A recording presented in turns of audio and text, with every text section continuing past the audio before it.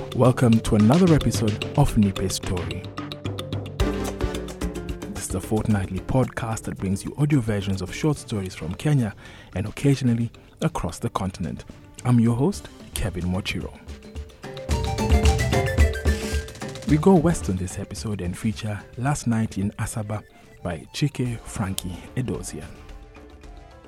I knew that I shouldn't have picked up the call. I feel the chills that come when Baba is in one of his moods. Those little puddles on my arms, goosebumps, Alhaji calls them, are sprouting up.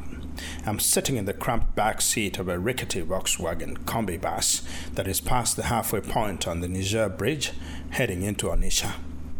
Minutes after dropping the phone, I'm still shaking. The passengers are gawking at me. Why did I have to answer? Baba never calls unless something is terribly wrong. I could have stayed on the bus and gotten off at the club and had a fantastic night dancing. Tomorrow I would have just said my battery died or that I misplaced my phone.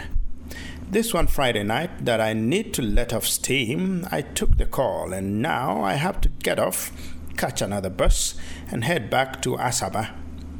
No dancing, no flirting, no stir beer. I answered, and what did I get?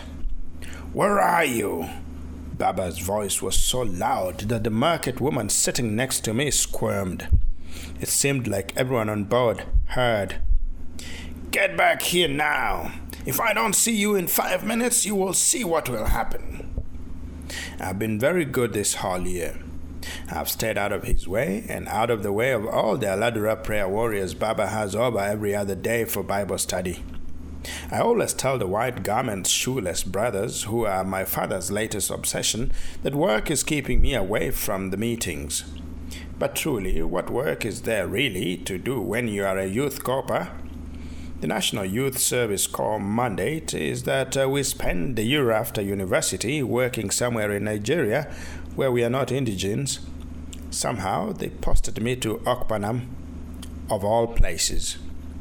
I've had to move back to Papa's home in Asaba and go to work from there. It could have been worse. They could have sent me to Yola or some place in the northeast where I could have been ravaged by Boko Haram sympathizers. They must have thought we still lived in Lagos. But Baba is retired and the Lagos home is no more. And with retirement, he is around all the time. We all know not to cross Baba when he's in one of his moods. I still remember when I was finishing high school.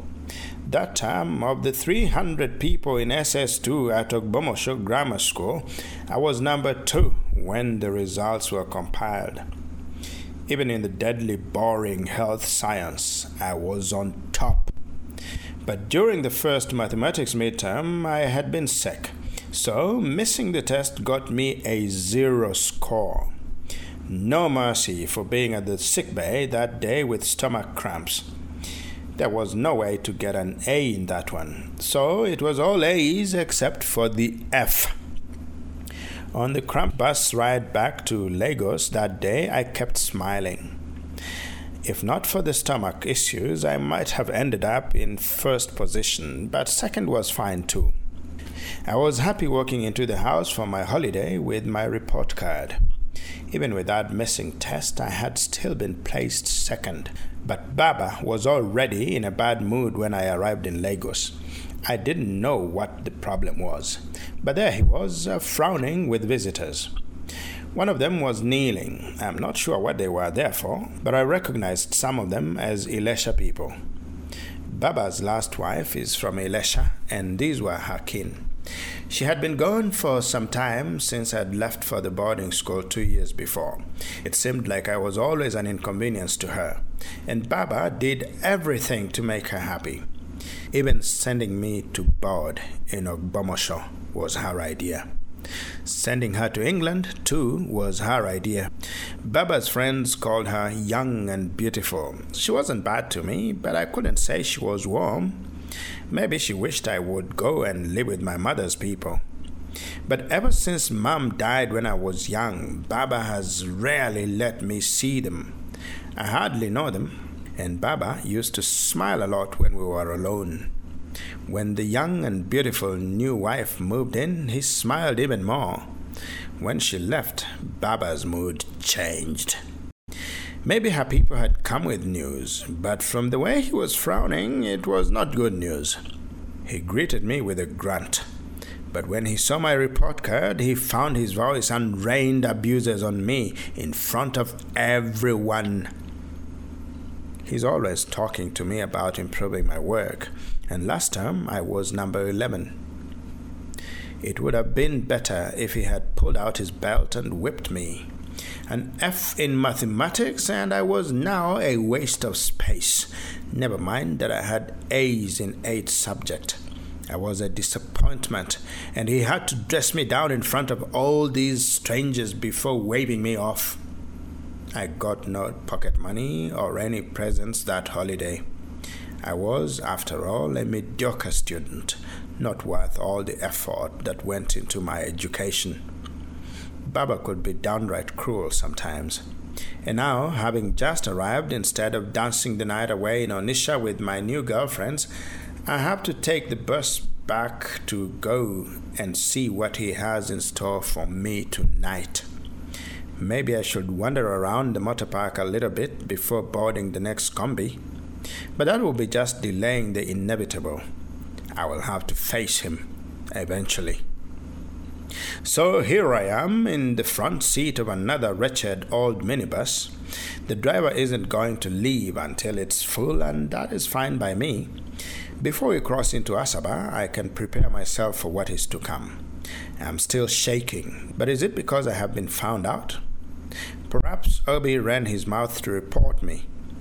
Obi really doesn't know my father.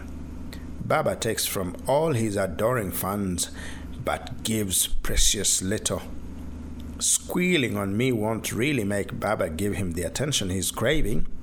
He'll be lucky if he's rewarded with even a smile for betraying me.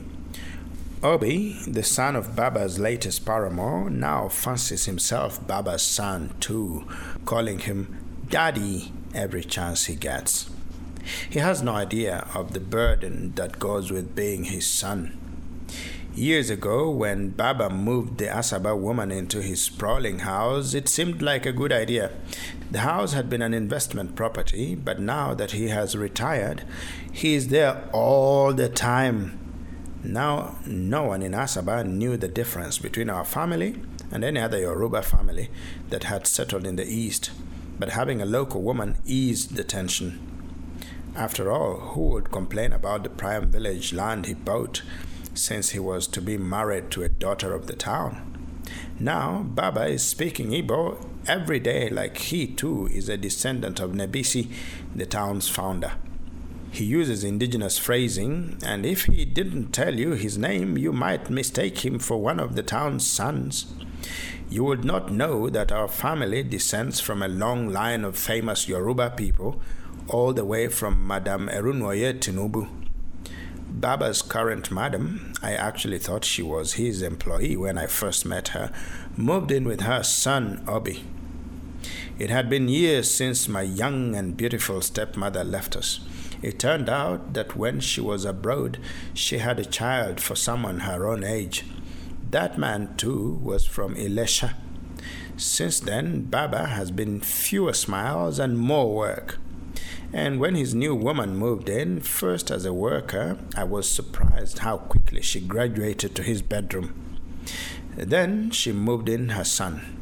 And every day since, Obi has fawned over Baba like an 8-week-old puppy. The marriage still hasn't happened.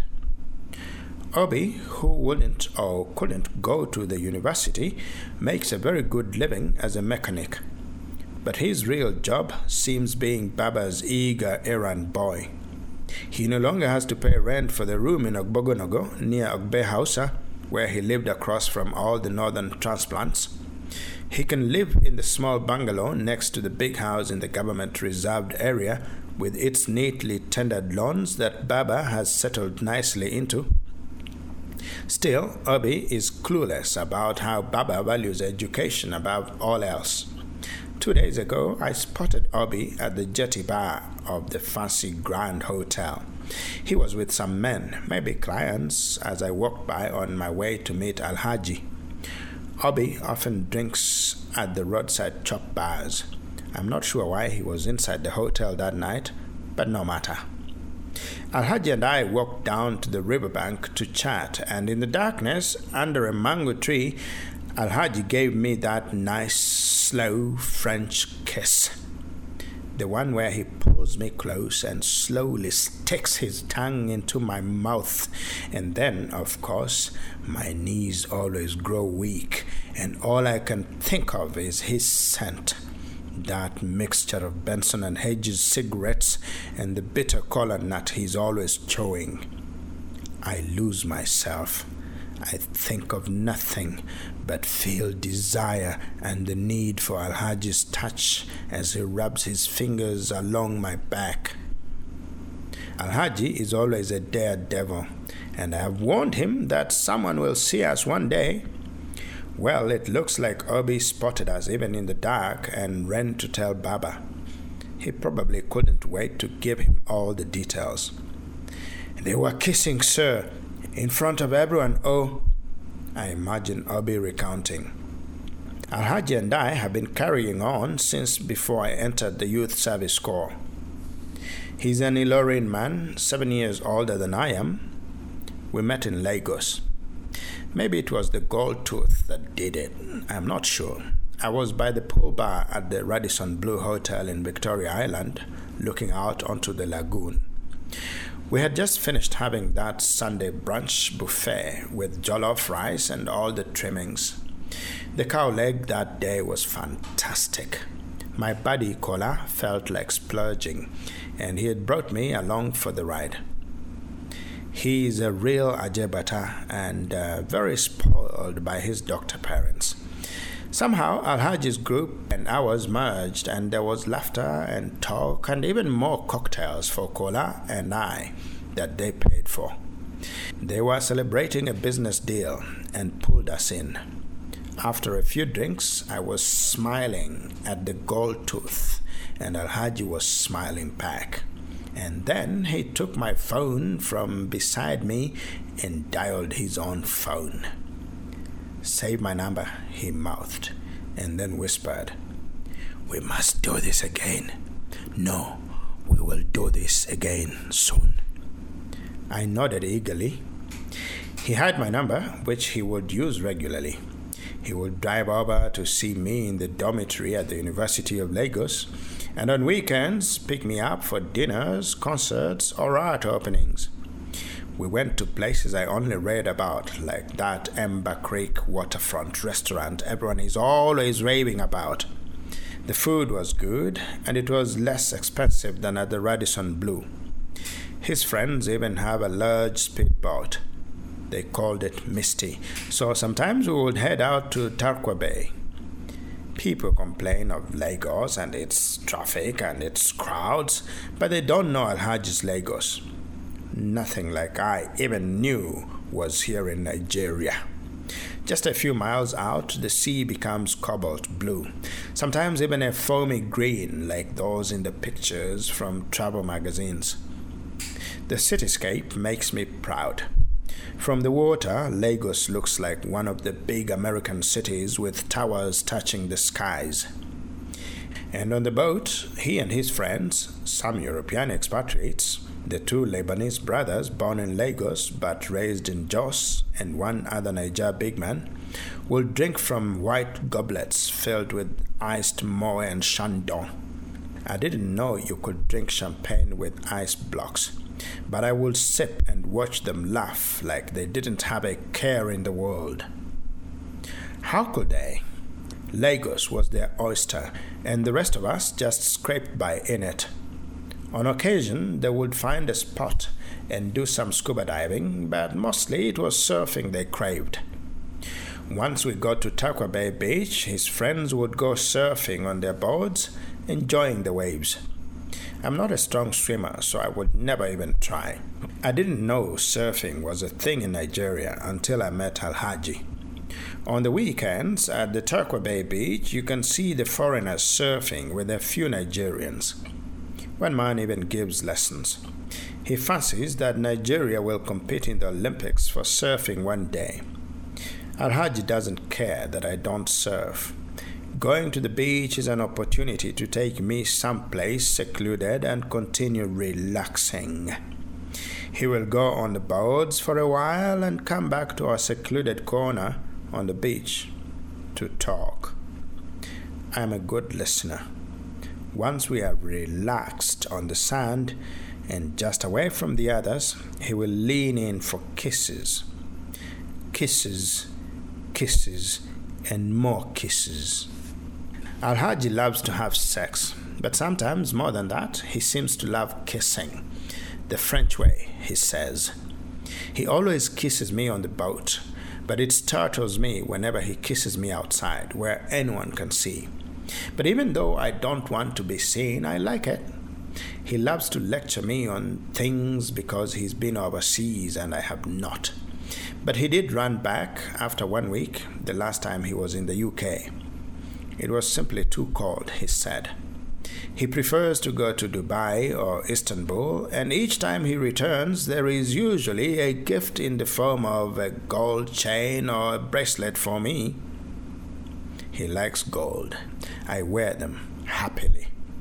He likes that I am kind of quiet and that I get lost in my own world most of the time. He thinks I am timid. He just has no idea how much I have suffered in this life. It is easier for me to do more listening than talking. He likes my skinny body and never fails to tell me this as a way of explaining his need to kiss me. The kissing that never fails to catch me by surprise. He says my figure is lithe, whatever that means. After the shock of being posted to a small town near Asaba for the service year wore off, I was worried about holding on to him. If I have to move to the east, how will our relationship, already clandestine, survive?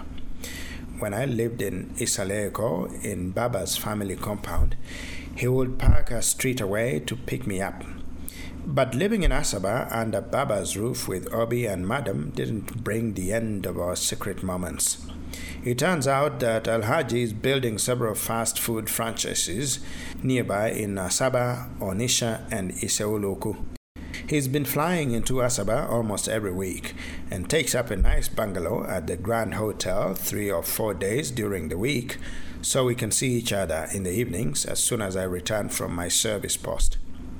He could have been very bored here without me, he says, and once I'm done with my service here, he wants me to move back to Lagos. I smile when he says this. Is it so easy to be in Lagos without a job? I would have to rent a room someplace or stay with our cousins in Isaleko, but I'll cross that bridge later. One day, after collecting all my university papers, I dropped by Alhaji's office and found Udo there, the cutie pie from Ikoyi, whose father runs a mobile phone company. Udo is a half-caste and gets a lot of attention based on looks alone. I suppose Cutie Pie is smart too, but who knows? Cutie went to school at Oxford and has mentioned something about going back for graduate school. That day he had just landed from London and brought Alhaji a big hamper from Harrods.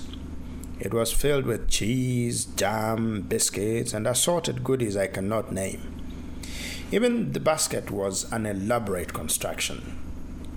You know, say I know they chop all this Oyibo food now, Alhaji teased, before escorting Udo to the waiting car and driver. There was electricity between them. I could feel it. Cutie Pie looked at Alhaji with wide, hungry eyes, just like I do when Alhaji has been gone for too long and I miss his touch. Yet I shouldn't have been too worried. Even with the English accent, the foreign travel, the fancy degree, the beautiful skin, nice car and driver, and general very desirableness, I still had the upper hand.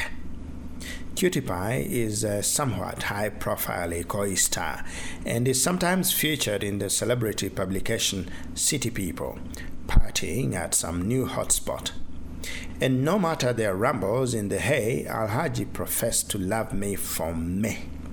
I could not prove it, but Alhaji was chopping Cutie on the side. And Cutie wants to be the main squeeze. But Alhaji doesn't like to be overshadowed. Living in Asaba and seeing Alhaji here away from the frenzied energy of Lagos was good for our relationship.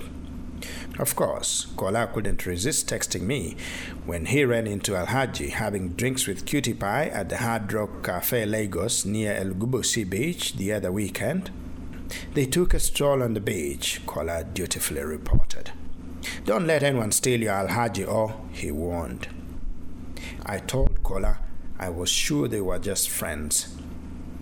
Jealousy isn't my thing, and every week Alhaji kisses me softly and then tells me he wishes we could run off and be married somewhere. And afterwards, we go and fuck for hours in the hotel before I go home. This kissing is probably what Obi saw and has gone to tell Baba, and now I have to face the music. The bus has crossed the Niger Bridge and quickly drops all the passengers down in front of the Grand Hotel. There are more people scrambling to get on board and head back to Onitsha. I'm just going to walk down to Anwai Road from Nebisi Road, the main thoroughfare here. I keep my head down, staring at the red earth and not making eye contact with the pedestrians around me. I slowly make my way home. I know what is to come. If only I could turn back time and remind Baba about how happy we were before he fell for wife number 2. If I could find a way to remind him of a time when I was his priority. Tonight he might also give me a thorough beating, with Obi and Madam throwing insults my way. They might even spit on me and call me the devil. He will surely throw me out. Obi will finally have my large bedroom. I have a few friends here in Asaba, and so maybe I will have to move in with some of the other coppers for the next 2 months.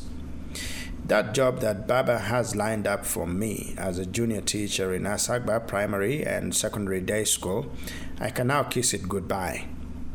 I can hear them telling me that I will burn in hellfire. I wonder how many lashes Baba will give me tonight. I know he thinks I am an underachiever and a disgrace for not getting a first-class degree from Unilag, but I don't see him forgiving this. This could be the breaking point for him. My legs are now getting heavy. I am passing Ukwagbono bus stop, and home is within eyeshot. Even at my snail's pace, I am still getting closer. Maybe I could just lie. Should I tell him Obi doesn't know what he saw? Tell him the girls in Onitsha that I go dancing with are fighting over me and that I like Chinwe, but Adora is not agreeing? But I have never been a good liar, and Baba knows that. He might even give me more slaps for not being man enough to admit what I am. Where will I go tonight? In Lagos, there are assorted relatives. In Asaba, Baba is wrapped up with his madam, and it's just us. After tonight, it will just be them. Hopefully, he won't throw me in jail. Asaba police officers recently recounted with glee to the newspapers how they had busted a lesbian club and took all those girls to prison. It was a witches' coven and drug den, they claimed.